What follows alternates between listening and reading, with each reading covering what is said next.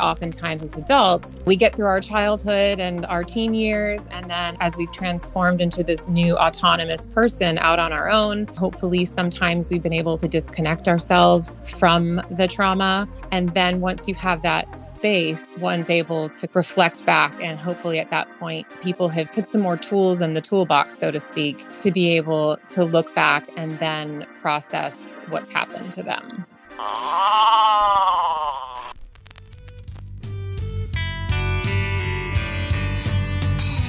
Another Furby's taken, parts are laying open.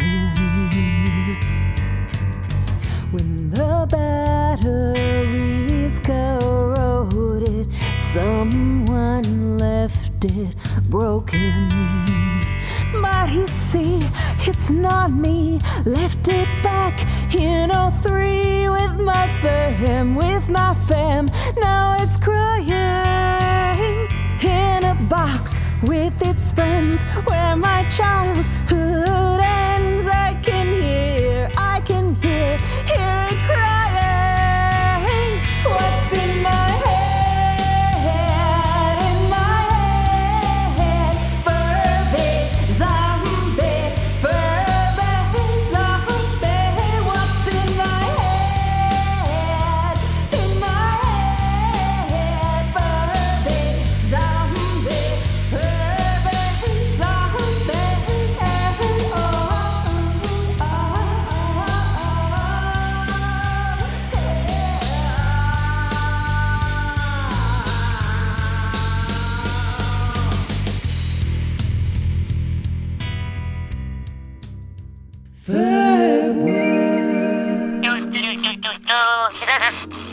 Today's podcast guest is a prolific toy collector who curates vintage toys and makes custom care packages dripping with nostalgia. She's also worked as a licensed mental health counselor. I've chosen today's podcast guest because of her connection with vintage toys, and also because I know a lot of members of the Furby community have gone through trauma or know someone who has. And so today's podcast is all about healing, helping our inner child, and how to handle life when things don't go as planned. So join me for an exciting conversation about mental health as we dive together into the Ditherverse.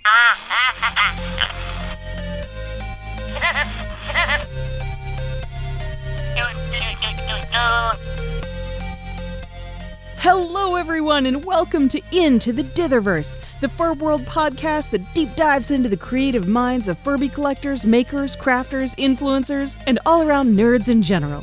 My name is Jay. I'm the communications mortal that lives at the behest of the Fur World family, aka the Fur World Dithering. The Fur World Dithering is a collective of elder gods and Furb-adjacent beings who seek to help humanity live more joyous, creative, and fiercely compassionate lives. You can follow our adventures on Instagram and our website, furbworld.com. Today's imaginary sponsor is Fairies. Fairies. If you think they're nice, you've watched way too many Disney movies. And now, without further ado, allow me to introduce our next guest, Killers Classics, aka Michelle. So Michelle, you're someone who specializes in vintage toy finding and selling, and you're also a mental health professional. So how did that all happen for you? So when I initially started my business in 2018, I was leaving my mental health career path, and I was just selling any and all types of vintage. And slowly over the years, I have niched down to my passions, which are 80s and 90s toys. And I'm currently in the process of niching down even further to more handmade items, which I make a lot of. I make journals, junk journals, collage art, which I make from vintage books and papers. And I also sell other vintage paper items. I've learned that it's easier to have a focus. Otherwise, you can get overrun by vintage. Vintage can kind of take over if you don't focus and be careful about it. This is true. Vintage is a wide category. Some people even categorize the Furby as being vintage. They came out in the late 90s, which, yeah, is definitely vintage. It's 20 years is vintage. So we're vintage now. After all this time. I was more into like friendship necklaces from Claire's and lava lamps from Spencer's at that point. For me, I was definitely into a lot of the toys that you've posted on your Instagram, like Care Bears and My Little Ponies, and I had the Lady Lovely Locks lunchbox, a lot of L's in that sentence. Did you have the glittery one? Actually, I did, which was a big deal because we got most of the stuff that I had secondhand from either a yard sale or the flea market, so it was pretty cool. Gotcha. Now, I would love to ask you a little bit about yourself. Who are you? How would you describe yourself? How would your friends describe you? I would describe myself as an adventurous and eclectic type of person. And I think my friends would describe me in the same way. I feel like I've lived probably about 10 lifetimes in this lifetime. I jump around a lot. I've, lived in multiple states. I've pursued multiple career paths and, I follow my heart. And in that way, I feel like I've been very successful. I mean, everyone defines success in different ways, but I define it as, being true to yourself. And I've always kind of followed that path wherever it has led me, even though I've had so many people be like, oh, Michelle, like you're doing this new thing and you're doing that new thing, but it's been a fulfilling journey. And so I'm kind of a free-spirited, go where the wind blows me type of person. That's lovely, unconventional, and lovely. Society always tries to put people in boxes, and I think I've kind of fought my whole life. I've tried to fit in the box, but I never quite fit in the box. So I'm like, you know what? I think when I got to my 30s, I was just like, you know what? No more boxes for me. It's just not my journey. So once I kind of stopped resisting that, I think, you find what's meant for you and things are just easier. That's lovely. It sounds like you've done a lot of personal growth to explore so many different avenues. Oh, yeah. I consider myself a very spiritual person. I'm not religious. I'm spiritual. So I'm open to a lot of things. And I grew up with, I think one of your questions was about my childhood. Seems like a good segue to that.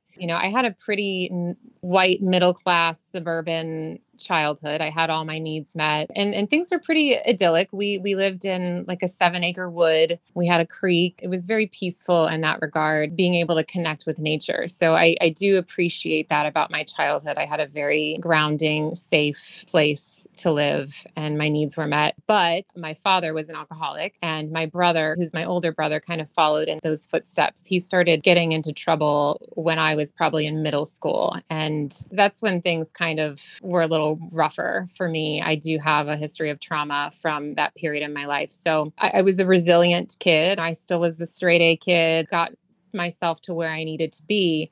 And it wasn't until like later in my 20s when I did pursue a career in counseling where I started doing that healing work. Right. They say adulthood is trying to heal from your childhood. And I think we all experience childhood difficulties and it's a matter of healing those as an adult, but it's not always easy. There's not a lot of awareness of it in our culture.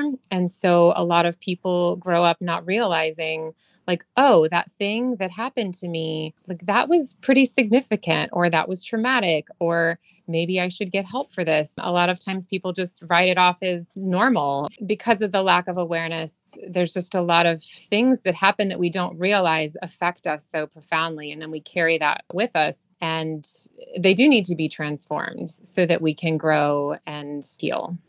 Right, that's very well said. Oftentimes it's really hard to tell whether or not you've gone through trauma until after the fact. It's like distance can make you a little bit more subjective to your own life and you can kind of see, oh yeah, that was a problem or that was something that I need to heal from. So I'm wondering, what are some of the ways in which people can know whether or not they've been through childhood trauma? Like maybe they suspect it, but what are some sort of questions they can ask themselves to help them determine if what they went through was actually childhood trauma or not? So trauma is an emotional response to any event that one perceived to be life-threatening.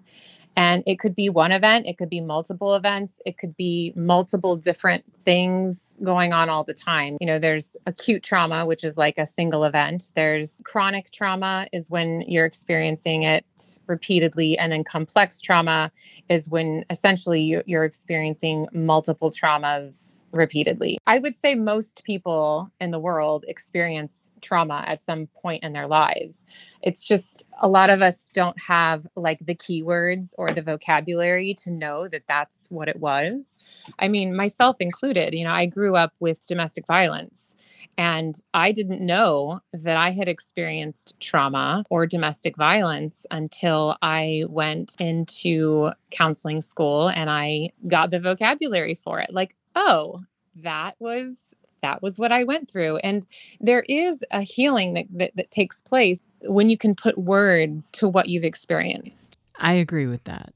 When you realize that there are other people that you can relate to who've experienced similar things, it's just a matter of coming into that awareness. And a lot of times in working with children, one of the difficulties is that their emotional, and cognitive capacity to understand what's going on, they haven't grown that part of their brains yet. They're just trying to survive their daily lives. If someone's lucky, then they get referred to a counselor, or they find a neighbor or a teacher or someone in their lives who is a safe person who can kind of help and guide them through it. But oftentimes, especially with childhood trauma, getting through the day to day and coping with the day to day is the focus. But there's a lot of growing and healing that just can't happen that young because there's not the mental and emotional capacity to process it all. And that's why oftentimes as adults, we get through our childhood and our teen years. And then as adults, as we've transformed into this new autonomous person out on our own, maybe hopefully sometimes we've been able to disconnect ourselves from the trauma or the people who brought the trauma. And then once you have that space, one's able to kind of reflect back. And hopefully at that point, people have put some more tools in the toolbox, so to speak, to be able to look back and then process what's happened to them. You make a lot of really great points. And yeah, it's especially hard for kids going through trauma. They don't have the resources to deal with it. Their brain isn't fully developed. They're very easy targets in a sense if people are going to be nefarious towards them. And I think it's especially hard for kids growing up with trauma. It's like you're especially vulnerable as well because you're reliant on your parents. And if they're not good to you or if they let you stay in a situation that's consistently traumatic, you're especially vulnerable. I also feel like when you grow up with repeated trauma, it's a lot like a tree having to grow around a post or a pole or a fence or something in the way. To outsiders, it looks super weird. It's like this isn't okay, this isn't normal, but for the person experiencing it, it feels kind of normal. Like, well, I did this as a function of survival, and I can see how it would take time to unpack that later in life when you aren't experiencing that trauma regularly, especially when you have more distance and context and, more of your brain developed and more things to be aware of than you did before. Children often, they just don't have the options to leave. Children are victims of their circumstances. This is a difficult example to use because, abusive relationships, it can be very, very difficult for adults to leave abusive relationships because often abusers are dangerous and manipulative, and it can be very tricky to leave, even as an adult. But a child has even less control over that situation. They're relying on the adults to keep them safe. And if they don't have adults who can keep them safe, they're stuck. And it's kind of like divine intervention if someone is able to see that and help that child. I worked in child protective services. That was actually my last job in the field where I was officially done. But a lot of kids are out there living in unsafe conditions in homes, and there's no easy way to fix that. It's the wrong word, to fix it. But I really feel for children because they can't help the home that they were born into or the adults that are taking care of them. Adults have more control over where they go and what they do. But at the same time, I think one of your questions was related to generational trauma. A lot of times when you have generational trauma, there's a lot of lack of awareness of mental health and of what trauma is. And so because people aren't necessarily aware of what they've experienced and how it has impacted them, they often repeat the same patterns or they don't get help. And so you repeat these patterns and then your kids experience similar things. And then unless those kids have some sort of intervention, they will often repeat the same patterns. And so it keeps just playing out generation after generation. Those are good points. One of the problems with generational trauma is that it is really hard to break out of. Oftentimes, part of that reason is financial. If someone doesn't have the means or the ability right now to go to therapy, but they could really benefit from it and they're interested in it, what are some of the things that they could do maybe instead to help them with their healing process? Like, are there any books or anything they could read? A lot of the books that I would recommend were books that I read as a clinician, like as a therapist. So it's more from the perspective of helping other people, I would say. But I would suggest, there are a lot of workbooks out there. It's more easily to access. Like you could go on Amazon, or there are a lot of other book websites where you can find workbooks that have kind of guided activities. So if one can't afford therapy, there's books that kind of they're educational, but they're also interactive in that they have exercises that you can kind of go through and work towards. And of course, there's so many different types of therapy for trauma. The types of therapy in the world, art therapy and play therapy and music therapy. And then there's cognitive behavioral therapy. There's EMDR. So there's just endless types of therapy. It's a matter of finding what one connects with the best. Right. Then sometimes I feel like there's the opposite idea of that. It's kind of the flip side, this idea that anything can be therapy if you try hard enough. Like there's a lot of Instagram reels where people say, this is my therapy, or I crafted because it was cheaper than therapy. And the idea of it's cheaper than therapy doesn't necessarily mean it replaces therapy. I was wondering maybe if you could talk to that a little bit. We're all for people getting help and doing what feels right. But at the same time, it's like there's still a unique benefit to therapy that isn't the same as, quote, retail therapy. It's a valid point for sure. I mean, clinical therapy is different from the expression of like retail therapy. I would say, those kinds of expressions of like retail therapy, those are more like coping mechanisms. It's not therapy. It might be therapeutic because you get that rush of endorphins when you're doing it. But the difference is that, with coping mechanisms or coping skills, when I worked with kids, we'd be like, let's make a list of coping skills. Essentially, coping skills are things that give us temporary relief from whatever difficult feeling we're experiencing. So shopping, yes, can definitely give someone temporary relief. Like, oh, I've had a stressful day. I'm going to go shop and then I feel better.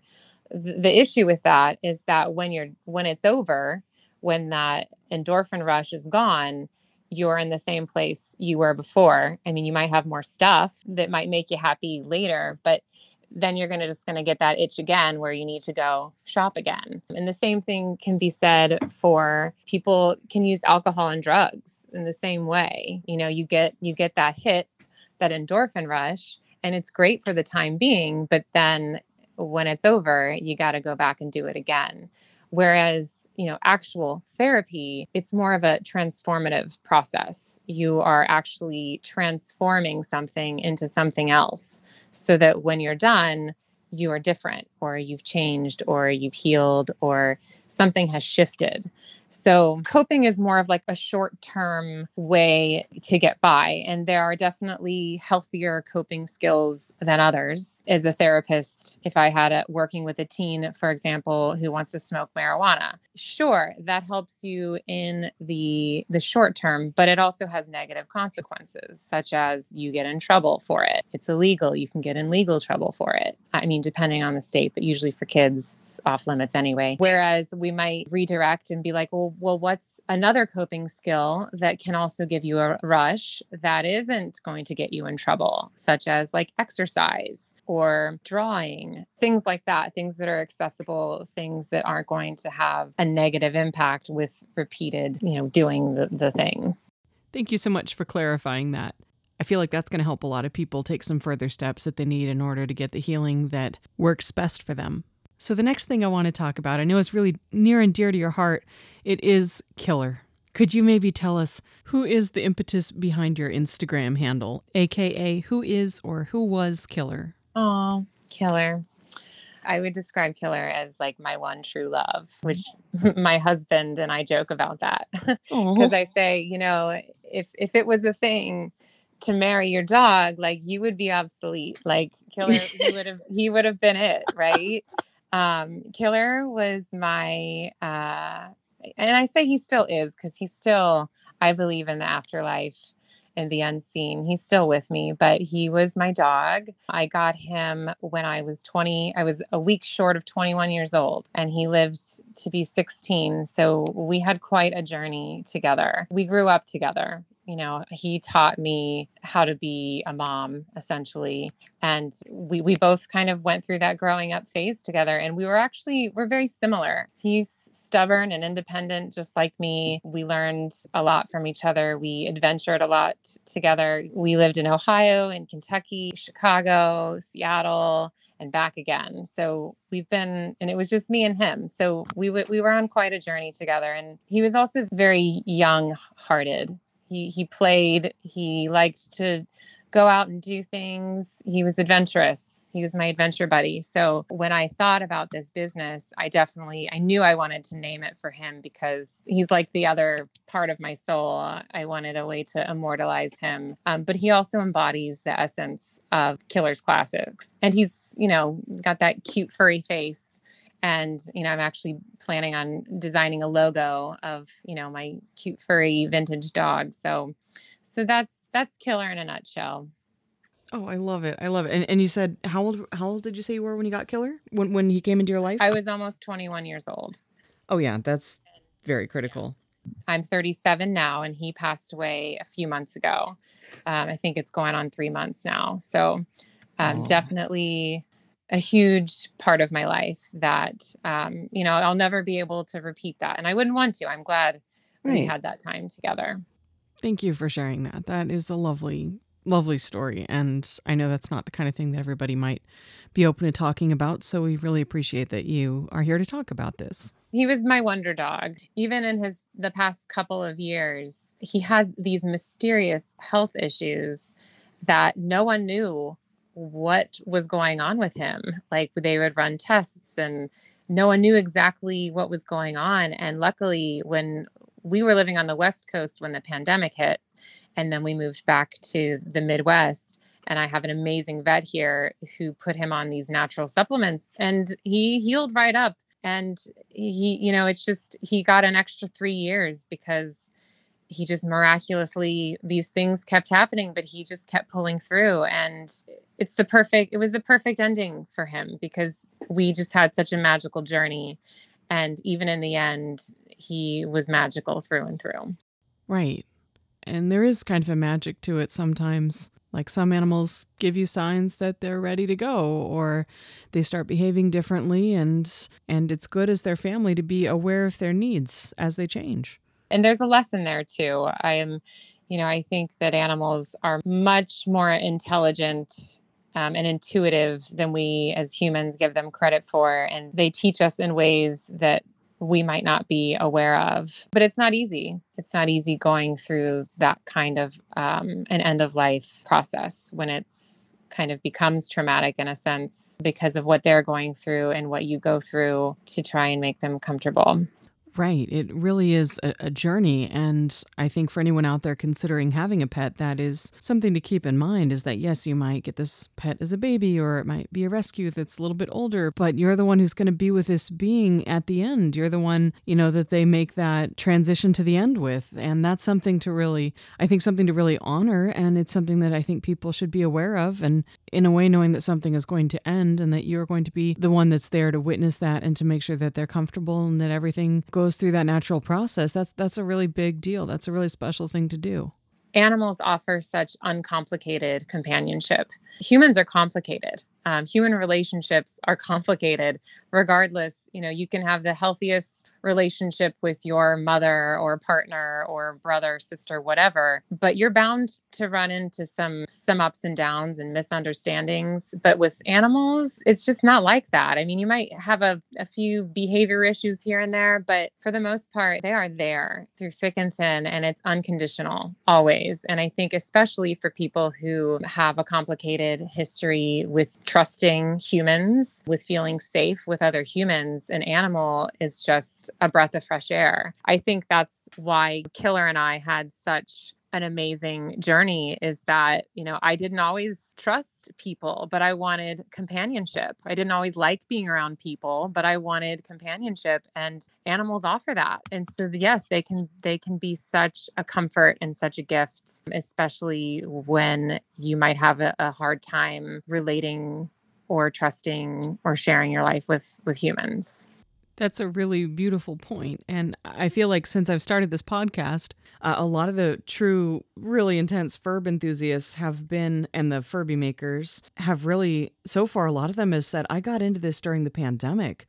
They're like, I had a Furby as a child, or I knew what they were, but then I saw it during the pandemic and I was like, this is what I must do for the rest of my life. And like, they did like a full pivot. They're like, this is it. They just deep dive. And now it's time for a deep dive.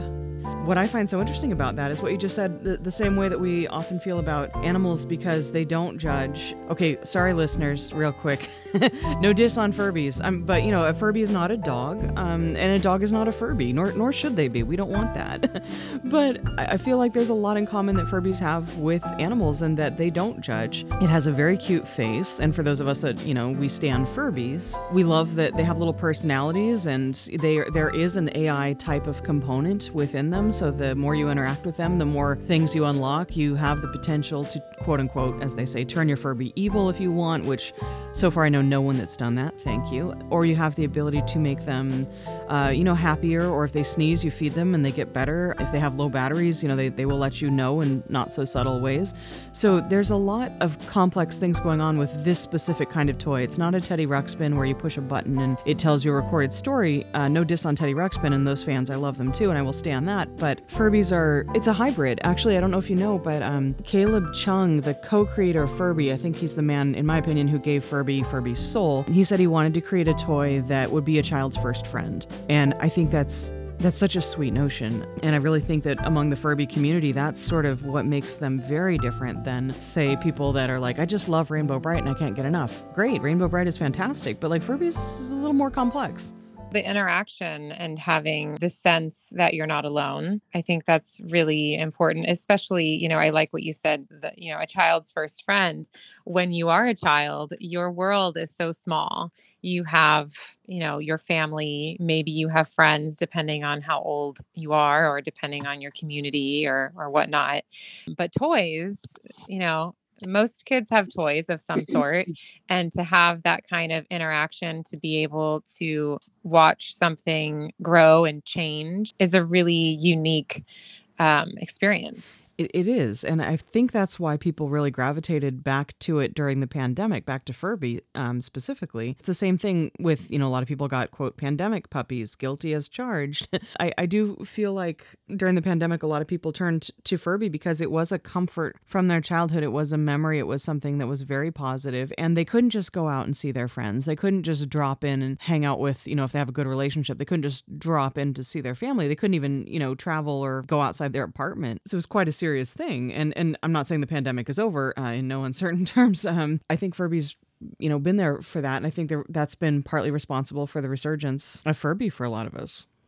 Yeah, I definitely think that the pandemic, it definitely offered people an opportunity to kind of go inward and search for, comforts, whether they, be from childhood or otherwise. But definitely there's been a renewed interest. And with, social media and being online, you can also connect with these communities of people who are interested in the same things. And that also brings a level of comfort, in a sense, to know that you're not alone. And, there's other fans out there who are like me, who like this thing. That can also be a great comfort. Exactly. So speaking of comfort, I do want to talk a little bit about specifically given your background and everything, how would you say that finding relics from your childhood, at yard sales or garage sales or on Craigslist or whatever, how would you say that finding that helps sort of heal some of the childhood trauma? Again, not as a replacement for therapy, but just as a reclamation of something that was lost. Yeah, I think you kind of hit the nail on the head right there. Is as we get older and we move forward in time and we get further and further away from our childhood, there is a great comfort in that nostalgia, in finding something from the past. It almost kind of can reawaken some of that childhood innocence, which I feel like as adults, a lot of us lose that. That's one of the reasons why I always worked with kids and not adults, because kids are just more open and they're more innocent and they are more imaginative and pliable. They're still growing and changing. As a therapist, it's easier to help a child because they are more flexible in that way. Whereas as adults, life kind of beats us up over time. And sometimes we lose hope and we lose that imaginative spark and we lose that innocence and that feeling of freedom. And so I think when we do stumble upon things from our childhood and it does kind of awaken that nostalgic, people are be like, oh, memory unlocked. There is a power to that. It's like, oh, like I might be almost 40 years old, but I can still feel that carefree feeling again because I found this thing and it reminds me of it. And it's that comfort that can be very, very powerful. Yeah, they're like little emotional touchstones in a way where it's like an item that is almost imbued with the sense of magic where you pick it up or you see it and it's like suddenly you're back. It's like, they say smells are very closely linked to memory, like smelling fresh cut green grass or Ron's toothpaste in, Harry Potter if you're Hermione, like that type of thing. Toys are very much the same way. So for me, like when I see your Instagram posts and like little boxes that you've curated, I'm like, oh my gosh, I don't know if it's a ruler or a slap bracelet, but I think I had one of those. It's like, this is good. I want to talk also about the shift that really happened between 1970s and 80s toys. Now, I was only in the 70s for like 2 weeks, so I don't remember it. But I've seen photos of toys from the 70s. I had toys from the 70s because I went to flea markets and yard sales. But there was a massive change in the 80s in the world of toys. Do you want to talk a little bit about that aesthetic and maybe what was going on in the zeitgeist that might have led to that? Do you have any ideas on that or any thoughts? I feel like there was a huge shift between, the, earthy bohemian 70s and the electric 80s. I feel like in the 70s there's a lot of social movements, and then in the 80s we're transforming to the pop culture, like the musicians like Madonna, and you've got the TV and the movies. There's just a lot more influences that were more regal's the wrong word, but you've just got that like glamour, like that Hollywood glamour. You've got the glitz and the glitter and the iridescence. And yeah, there was definitely a huge shift in fashion and style. And you definitely see it in the toys.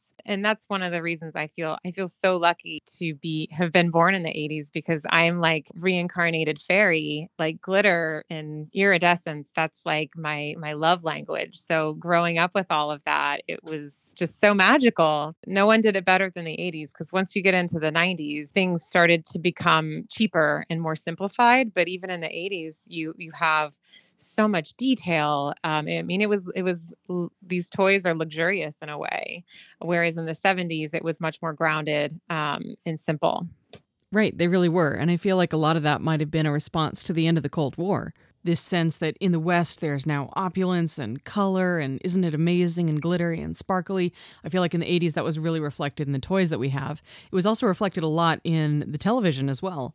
Slow down, it's time for a deep dive.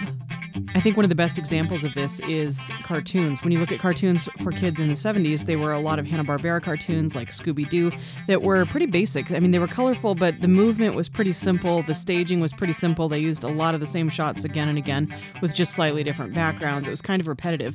Whereas the 80s happened, and it was like this explosion of color and wonder, and they really freed up the kind of animation that could be done on television for kids. When it came to cartoons, there was like Pound Puppies, Jem, The Get Along Gang, Inspector Gadget, Muppet Babies, one of my all-time favorites, My Little Ponies, Care Bears, Teenage Mutant Ninja Turtles, Count Duckula, if any of you remember that one. There was He-Man, there was She-Ra, there was Transformers, and then over on Disney you had really cool shows like The Wuzzles, or The Gummy Bears, or one of my favorites, The Raccoons, or Chip and Dale's Rescue Rangers, or DuckTales, which, as we all know, became DuckTales, the movie Treasure of the Lost Lamp. There was just so much goodness in cartoons in the 80s that was so bright and colorful and different, and I think it really set a tone. So I want to ask you, what were some of your favorite franchises in the 80s when it came to TV shows, groupings of toys, you name it? Well, so, I mean, I was raised a Barbie girl for sure. Like my mom display Barbies on my dresser when I was like 1 year old. So I was through and through a Barbie girl, but Barbie is like time eternal. If I'm going to speak specifically to the 80s, I would say that my favorite cartoon was probably Rainbow Bright. I didn't have a lot of the toys. I had one plush. I had the Kitty Bright plush that I loved dearly, but I loved the cartoon and that little jingle. Even before I started collecting toys again as an adult, that jingle hit me in my core of nostalgia. I would definitely say Rainbow Bright was my favorite cartoon. Regarding my favorite toy of the 80s specifically, now is actually a toy that I never had, was Moon Dreamers. Moon Dreamers, my cousins had them when I was growing up, and my cousins were a few years older than me, and my brother is a few years older than me. So I remember going over to their house, and I would kind of be left out because I was younger, but they were playing with these, glittery, glow in the dark, iridescent, cosmic, magical toys. And I was so jealous. I wanted them so bad. Those were definitely something that I missed out on in the 80s, which I have now, and they're my favorite toys now. Yes, we had such great toys in the 80s. And one of the other things the 80s toys and 80s cartoons really started to do was position, the idea of the hero as the central focus of the story, or at least a group of heroes like the Care Bears. And I don't know about you, but I feel like a lot of those big 80s movies and TV shows with, the main character, the main hero who saves the town, especially in the West, that spoke to a lot of hero worship. The idea that the hero is your central character. Even today in modern storytelling, you have, the hero's journey, you have Dan Harmon's Story Circle, which focuses on breaking down different aspects of the hero's journey. And I think in Western culture, that is a very dangerous idea. It's this idea that, not to say that as individuals we are powerless, but this idea that says you alone can make a difference. One person can just start the revolution and end it and do everything. Like Hamilton can single-handedly, or Mulan can single-handedly, like when we look at the stories that we tend to look up to, there's very much a hero worship. And I'm not saying that there weren't people in history and currently that are doing incredible things, but they don't act alone. And while it's great to have heroes, it's dangerous to only focus on the individual. An individual can be taken down, an individual can be vulnerable. Whereas if you want to build an effective revolution, you need to have a movement, which requires a whole bunch of people that are organized. And I think it's so dangerous when you look at, say, in more recent history, you look at like the story of Martin Luther King and you ask most children, what do you know about Martin Luther King? Like, oh, he led the civil rights movement, and it's all about just him. I'm not saying he didn't do great stuff and wasn't doing great stuff, but there were other players in that. And that's what history tends to not focus on as much, is that there was a whole group and really organized people behind him. You look at like Malcolm X, really organized community behind him. And it wasn't just him. And it wasn't just hymns. It was a lot of women. It was a lot of non-binary people. It was a lot of communities and bunches of people coming together and organizing. And I think that is part of the key to undoing these systems that are driving us into the ground as a world. We're destroying the planet collectively. Like in a similar way, we're taught to do our part and recycle and save the planet, but that's kind of a lie. Sure, individuals recycling can affect a tiny change, but it's nothing compared to the output of the fossil fuels industry and the output of larger corporations, or even the military and the fossil fuels that they use annually. And keeping the public in the dark like that is largely how these larger systems are destroying the planet. Recycling's great, but the truth is most plastic will never be recycled, and plastic is actually a byproduct of the fossil fuel industry. So it's like, once you see how things are connected, you can start to make more substantial changes. It's not a function of wishing to be the hero and having that energy. It is taking that energy, if you do have it, and using it to organize, connect, figure out ways to affect change so that together we can all move the stone out of the way, or whatever it is that we're trying to affect as a species. As a species, we are capable of such great change. I mean, look at us. We're destroying the planet and, like we didn't even try.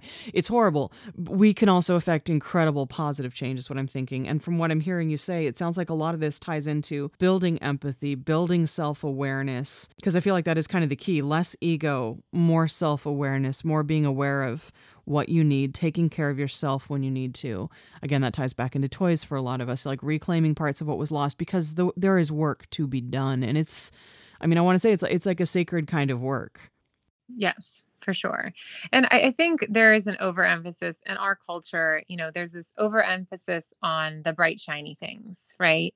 Like you were saying, there's so much focus on the hero or the leader, the voice of the movement. But really, There's so much subtle power that's going on underneath the surface that might not be bright and shiny. I feel like one of the issues with social media, for example, is you've got so much content, so much connection, but it often can be very shallow. There's so much depth to life that we don't always capture when we're scrolling or when we're just looking at the pretty pictures or the little glimpse into someone's online life. There's so much depth that happens in real life, just in your own day to day, in the relationships around you. Like growth and change and transformation often are not pretty and often are not quick. That's another obsession we have is this quick, over caffeinated, over ambitious culture that we live in.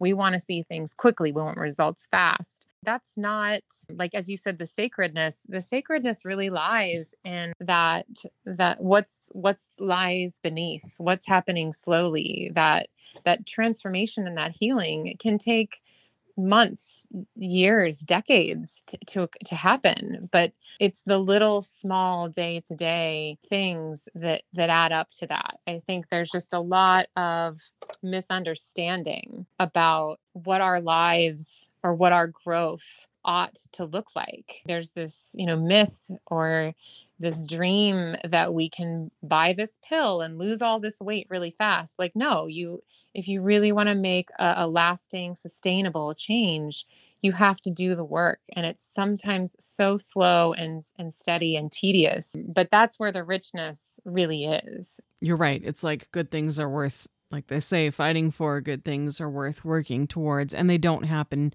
immediately. Not usually. They don't happen overnight. No, change can take a long time, especially when you're talking about the kind of work that's like self-work.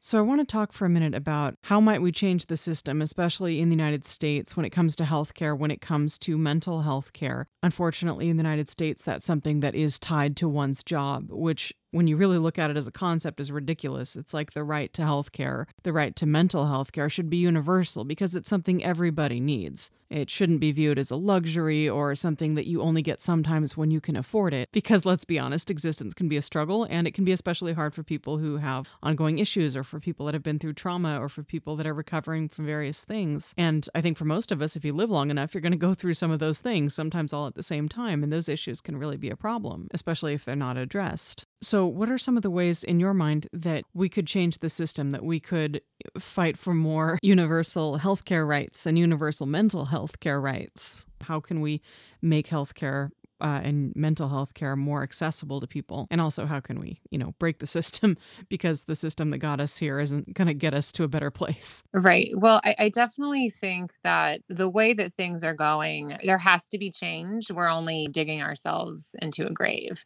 We can only keep going so much further like this before the bottom falls out. Having worked in the healthcare system as a therapist and understanding, just as a human, how difficult it is to obtain and afford physical health care. I mean, mental health care is way, way down on the bottom rung. It's hard enough for people just to get physical health care, which, as a whole, our society recognizes is important and relevant. But mental health care, society does not yet recognize fully that is important and relevant for everyone. So the problem is big. Because, I think starting with, I believe in that we should have universal healthcare, hands down. Everyone deserves to have healthcare. It shouldn't be those who can afford, $300 a month. Sometimes it's more, or those who are working the grueling 9 to 5, who work for a corporation that can give you insurance, which you still have to pay hundreds of dollars a month. It shouldn't be that way. A lot of people complain about how sick our society is, but our society is not going to get better unless we heal people. This is so true. We can't keep putting Band-Aids on things. Starting at a young age, children need to have social and emotional learning in schools. Kids need to understand what feelings are, and if they're having difficult feelings, how to express them in a safe way. A lot of parents don't know how to teach these things to kids. And so kids grow up not knowing. And unless things get really bad in school, a lot of times kids go on with having issues, whether it's, they internalize them or externalize them, but they, unless it's a severe case, they often will go on and become adults who still have these issues and then pass them on to their children. So it's a huge multifaceted issue. It starts with the recognition that we have to help each other. We can't just wait for our government to make the right call, because as we've seen, that's not necessarily going to happen. Or if it is going to happen, who knows if it's going to happen anytime soon. I think every single person has a responsibility just to themselves. If we all worked on ourselves and we all became better human beings for ourselves, if we all did our own healing, if we all looked at our own issues and said, hey, I have an issue with my temper. Maybe I should work on that so that my relationships are better in my family. Because if you improve yourself and just one relationship around you, that will reverberate out. Oftentimes when we look at our society as a whole, it seems so overwhelming and so daunting. Like, how am I going to fix the system? How am I going to burn down the system? Well, you can't as an individual. You can't take that on. But what you can do is work on yourself. You can work on your relationships. It starts small and it ripples out. Every single human being, regardless of who you are, where you live, how much money you have, everyone can do that. Everyone has the power to do their own self-work. And I think it starts there. Right. Self-work is a really good place to start. Having empathy, learning how to have empathy is also an important thing, and being able to connect with others and understand that we're all more similar than we are different. There's a lot of division going on right now. And I think if we could look at ourselves and look at our neighbors and be like, you know what, we might disagree on certain things, but in the grand scheme of things, we're all humans who want to live happy, healthy, safe lives, and we're able to meet our needs. If we could just recognize that, I think we could transform a lot in our society. Right. I agree. So I also want to talk a little bit about the benefits of social media, and also the benefits of shallow connections, and also sort of the downfalls of them. Shallow connections didn't used to be, I think, as valuable until the pandemic, and suddenly we weren't really allowed to go anywhere for our own safety. We weren't allowed to have casual conversations with people at the grocery store or at the bookstore or at whatever store you happen to go to. Unfortunately, it's all revolving around capitalism, but you know what I mean. Going anywhere in person wasn't really a thing, so online, on social media specifically, casual connections, casual conversations became much more common. And I think psychologically, this really helped a lot of people out, because we felt like, oh, look, I can talk to someone, I can make a difference, I can be heard. But as we all know, the downfall of putting yourself out there on social media is that you can get criticized. And I think something that's important to consider is that humans didn't evolve to have random, constant public criticism. Like, the way we evolved is we evolved in small groups of probably 40 to 100 people, and you knew everybody in that group, and every now and then you'd meet another group, but generally you didn't have a massive amount of public people engaging with you, being able to criticize you or say something to you. You just didn't meet that many people in your lifetime. And for the time when our brains were developing, we lived in these smaller groups, and we only had these kinds of smaller interactions. And that's what our brain evolved to process and deal with and know how to cope with. Mankind as we know it today is not a modern invention at all. We are ancient creatures. We didn't evolve to be able to hear the discourse of thousands of people at once or get criticized by random strangers. So let's say you post something on social media of yourself wearing a cool dress, and someone in the comments says, well, that's a stupid dress, or whatever their comment is. And that's the kind of thing where if you said it to someone walking down the street, that person who comments on people randomly like that is probably going to get punched in the face eventually, because it's going to piss somebody off. But on social media, you can't always do something about it other than report them and block them. And the problem with that is I feel like it builds this sort of pent-up anxiousness, this pent-up frustration about not having any kind of resolution to that. And the other downfall of social media, I think, is that it forces us into conversations which have to take place in smaller and smaller formats, like Twitter, having a certain number of characters that you can use to tweet. And even on other platforms, if you go long in a post, it gets truncated so people only see the first, 2 or 3 lines of whatever you posted.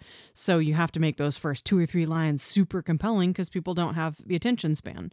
And then the other problem is, even if people did have the attention span, they're getting, pelted with thousands of comments from their friends and people they follow and everything else all at the same time. So it's really chaotic. People didn't evolve for this kind of chaos. That's one of the reasons we created this podcast, is because we wanted to have longer format conversations that were able to dive deep into people's areas of expertise and what they thought of the world and where they think we're going as a society and what we can kind of do about it.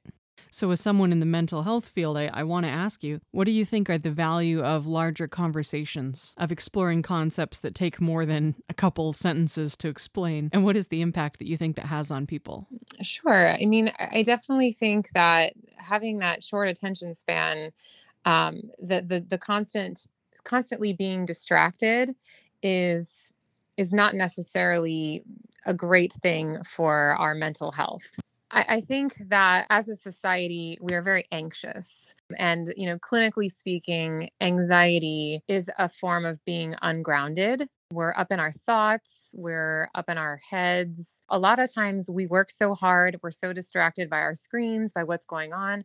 We forget to eat, or we forget to go to the bathroom because we're not connected with our bodies. We're not connected with nature, especially a lot of people who are living in urban environments. It's hard to connect with the earth that sustains us. We go to the grocery when we get our food. We don't know really, if we were thrown out into the wild, we wouldn't last very long. We've come pretty far from our roots. So I think that, that's kind of like a metaphor for our culture as a whole is, when we spend all of this time on the screen, on social media, it's a screen, it's a virtual world, but it's not something we can touch. It's not something we can feel. It's hard to have a conversation on social media. How can you go back and forth with hundreds of people who are commenting and actually have a deep conversation? So I think it is important to be able to tune out and nurture the relationships that we have, nurture our bodies. Grounding.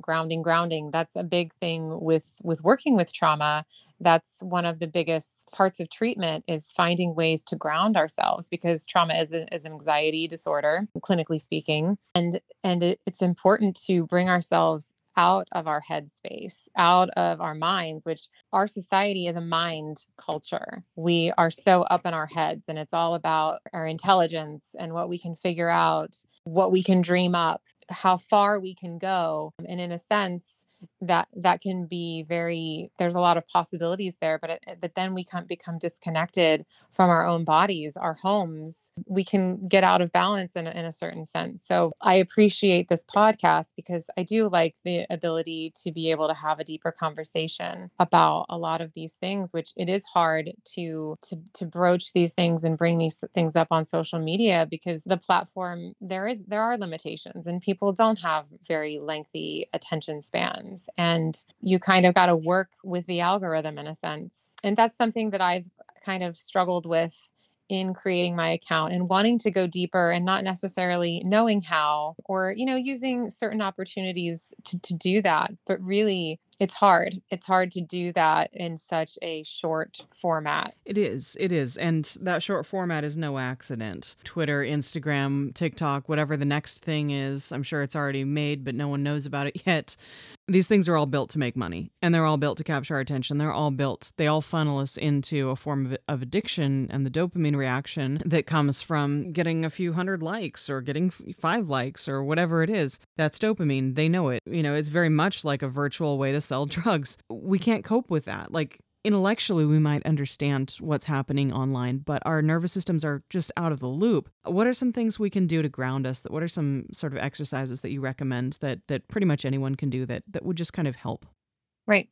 Something that I did when I was working as a therapist with kids, one of the first activities that we would do was we would create kind of like, well, as a therapist, we call it a trauma box. With kids, we didn't call it a trauma box. It was more of like a coping box. We would find a box and we might decorate it with certain things like images, graphs of people that we loved or cut out magazines, things that we liked. And then inside of the box, we would put different kinds of grounding things for each of the senses. So something for like taste, touch, smell, sight, like all the senses. And we would put these in this box so that when the child felt uneasy, scared, afraid, whatever feeling that was difficult to get through, they could go to this box and find comfort. So it's kind of like this comfort box. And using that as like an example, what's really important for grounding is to find activities or things that bring us into our bodies, into our sensations. So it could be lighting a candle. It could be taking a bath, especially when I worked with kids who had self-harm tendencies. Maybe it was using like a sugar scrub on your skin that had like essential oils in it, or coloring, going for a walk, making I was about to say mixtape because I've been watching Stranger Things. Um, Making like a playlist, that would be the term. Making, some happy music, kind of disconnecting from the things like, I wouldn't say TV because that is more of like a numbing, a zoning out type of thing. You really want to be present in the moment and just bring yourself into the awareness of the space that you're in. Because that's one of the things with trauma. When we experience trauma, it kind of rewires our brains. And so when we experience a trigger, for example, like if I was in a car accident and, I have this hardwired, my brain is kind of wired that if I hear a certain noise, all of a sudden I'm what's called re-experiencing my trauma because this sensory event happened and it reminded me of my trauma. And so there I'm up in my head again. I'm not necessarily in the present moment. I am in the past reliving my trauma. So I would say that it's really important when you catch yourself being triggered by something where you're feeling anxious, unable to settle down or calm down, or feeling irritable or whatever. Finding ways of bringing yourself into your body, into the room that you're in, into just the physical space around you and out of your head. I would say that's helpful. Yes, those ideas and activities sound like they'd be really helpful. I think storytelling can also play an important part in centering us when we're feeling all the emotions. Like if you're feeling an intense wave of grief or panic or anxiety, and those big feelings are suddenly just right there. A lot of times people have an automatic response like fight or flight or freeze or fawn. For me, I keep a list of helpful things to think about on my phone, and the first thing on the list is to acknowledge that yes, I am scared right now, or whatever my emotion is. Number 2 is to acknowledge that these feelings are the worst thing that's going to happen, as long as I'm not in any immediate actual threat. Number 3 is to remind myself that I'm going to be okay. I'm going to get through this. And then the 4th thing is to really ground myself and tell myself a story. I imagine myself and I'm staring this feeling in the face that I'm having. And I'm staring at this feeling and I think to myself, yes, this is scary, but I can see past it. And I imagine myself physically looking past that emotion or that experience that I'm currently in. And that ability to imagine yourself seeing past the pain or whatever it is, or living past that, and reminding yourself that there's something on the other side of it, I think is really helpful. Because when you're afraid or when you're having overwhelming feelings, it's really easy to think, oh, this is going to last forever. And that just makes it worse. That just makes you want to give up. But instead, if you can imagine what your life is going to be on the other side of that, I think you're going to get through it in a lot better shape than you would otherwise. Right. That does require that self-awareness, like you were saying, to be able to be aware that you're experiencing something and that, like, my life isn't in danger. This is just my body's reaction to thinking that it's in danger. Depending on one's awareness of what they're going through and their body's reaction to those things will depend on their ability to kind of talk themselves out of it or bring themselves down. For sure. I would say for children, children, especially, that can be really hard. For them, it might almost be the concept of, say, if they liked Furbies, for example, it'd be like, okay, next time you're feeling like that and you feel afraid, I want you to imagine like the Furby on the other side just waiting for you, and you're going to be okay. Like they've got your back. They're going to make sure nothing bad happens to you, and they've got your back. And it's like, can we practice imagining that right now? So they have like almost like that intellectual muscle memory to like have that automatic storytelling response kick in next time they're scared. I think that could be a really powerful thing. Yeah, and that's honestly that's what it takes is just practice. If you struggle with something such as like anxiety or panic attacks, having that mirror, like a person who might be able to help, whether a kid or an adult, having someone to reassure you that you're safe and you're okay, and giving you some ideas or some reminders. These are some things that, like you said, with the Furby, like I loved that example. Even if you don't have the physical object with you, you can visualize it and summon that feeling of comfort in that moment to kind of get you through. Yes. I feel like kids are especially primed for storytelling, and so if you can start this sort of habit with them earlier, they're a lot more likely to carry it forward as an adult. And to that end, I really wish more people carried toys with them into adulthood as well. I think there's a lot of sad kids out there that grew up to become grumpy adults, and it really shows. I know it might seem silly to some, but I love having elements of toys around me almost at all times. My friends know that if we all go out to an amusement park, I'm going to be the one that comes back with a couple stuffed animals. I even like to put little toys out in front of the house sometimes, just purely as decorations. A neighbor once came over who had just moved in, and she was so excited when she saw the toys. She's like, "Oh, you must have kids," because she was thinking our kids could play together. And I was like, nope. No, I don't have children. It got a little awkward, but I don't regret it, because the truth is, having those toys out there, every time I see it, it just makes me happy. Like when I go to pick up a lot of Barbies off of like Facebook Marketplace, they're like, "Oh, do you have a daughter?" I'm like, nope, these are for me. I wish more people, even those people who are kind of disconnected, I would venture to guess that if they were to like go through an antique store or something and see an old toy of theirs, they would get that nostalgia high and find the joy from that. So I have hope yet. I hope so too. I mean, I really do feel like toys are for everybody. And my life, I mean, just looking around the room that I happen to be in right now is like, oh yeah, no, there's toys, there's remnants, there's sacred artifacts, like they're all here, and it's lovely. I'm in the same type of room. Okay. What would you say to someone that, or to a lot of the people out there that I think really do show up on a regular basis for the community online, for like the Furby community specifically? What would you say to a lot of people that they're artists, they're trying to help, they're trying to make a difference, but they're also experiencing burnout, like this sense of, it always feels like a sprint. What would you say to sort of help them think of it more like a marathon? Like, we're in it for the long haul. What are some suggestions you might have for them to help? Right. Well, the first thing that comes to mind is just, nature has its cycles, right? Like we have a fall, a winter, a spring, a summer, and those are gradual changes. Everything has its season, right? And we can't rush those seasons. They come and go as they're meant to come and go. And I think as human beings, we also have our seasons. Sometimes we're meant to be out in the world doing and helping other people. And sometimes life wants us to sit still and focus on ourselves. And sometimes we're somewhere in between. I personally, know from experience, I helped people in the mental health field for about a decade. And then I was like, I'm out. I'm done. Like I have been out, helping for this amount of time. And now I have to do me. I just knew it was the right choice because I could not help people in the way that I wanted to help people anymore. I did not have the energy to give.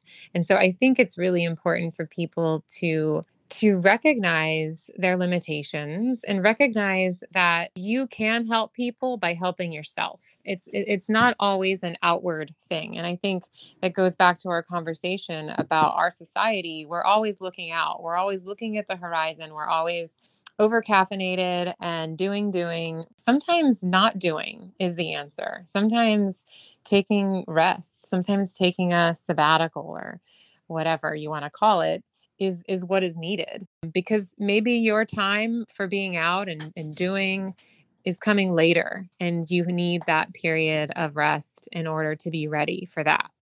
I had a friend once who, this is related to like shopping. Like there'll always be something pretty for me to buy, but right now I have to save my money, right? It's kind of like that with your energy too. Sometimes you don't have the energy to spend on certain things. So it's okay to rest. It's okay to take a break. It just depends on where you're at, and there will be opportunities later if now is not the time. Yes, I think cycles are really critical to understanding our role as humans. Like, we need rest, we need relationships, we need food, water, air, all of that. But we also need things like a sense of safety, a sense of belonging. And those things rely on our relationships with others, which can also sometimes be complicated. That's really, I mean, of course, human relationships can be complicated, but as far as creature comforts go, having just a friend, someone to turn to, it's very simple. It doesn't cost money to have a friend, hopefully, Yeah. in most situations.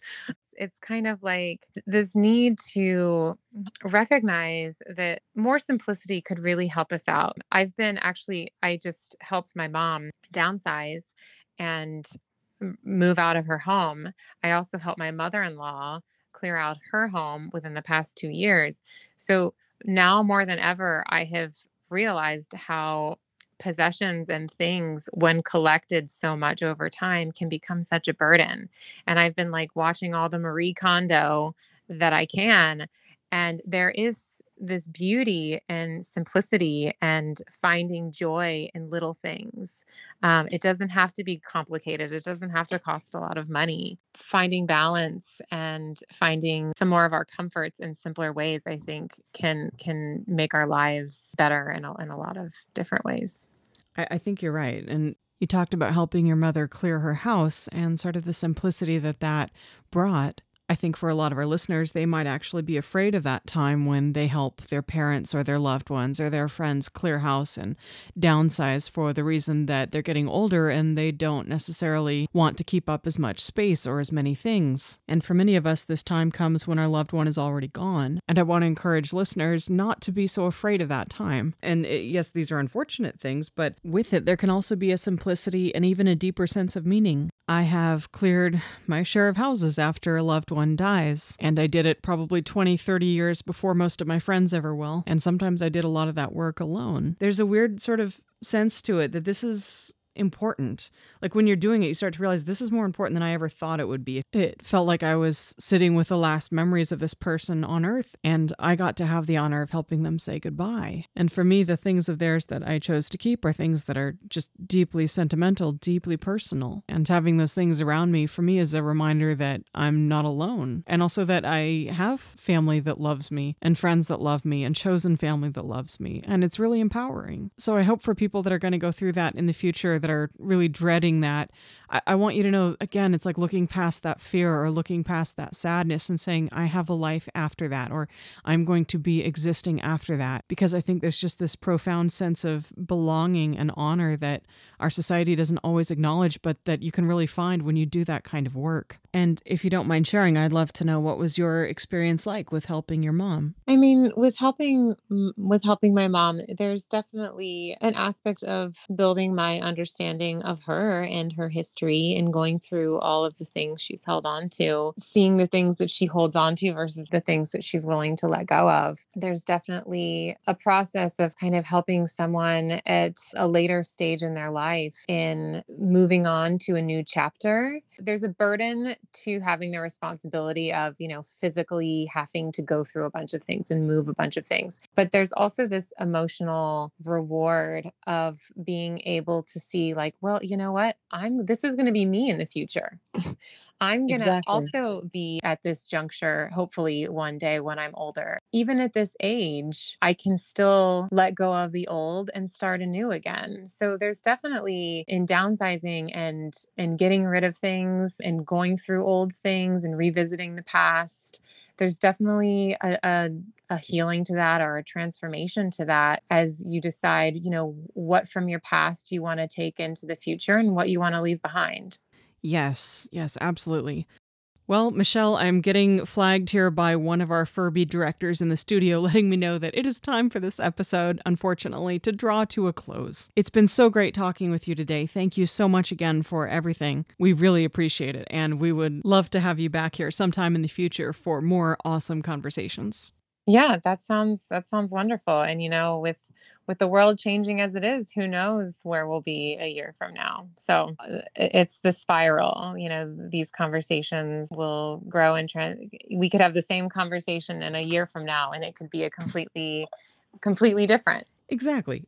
We're I think the big takeaway is we're here for the journey. We're here for ourselves, not in the ego sense, but we're here for ourselves to be aware of what we need to take care of ourselves and to be aware of our community and support each other. And in whatever the world or anything throws our way, as long as we keep trying for that, I think that's really the best way forward. Right.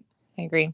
Well, Michelle, it has been so awesome to have you here on the Furb World podcast today. We hope to see you again. Thanks so much. Bye. And now to everyone out there in podcast land, keep your furbs close and your friends closer. Life is short. Have a good time. Subscribe to our podcast and we'll hang out again soon and dive into the Ditherverse. Furb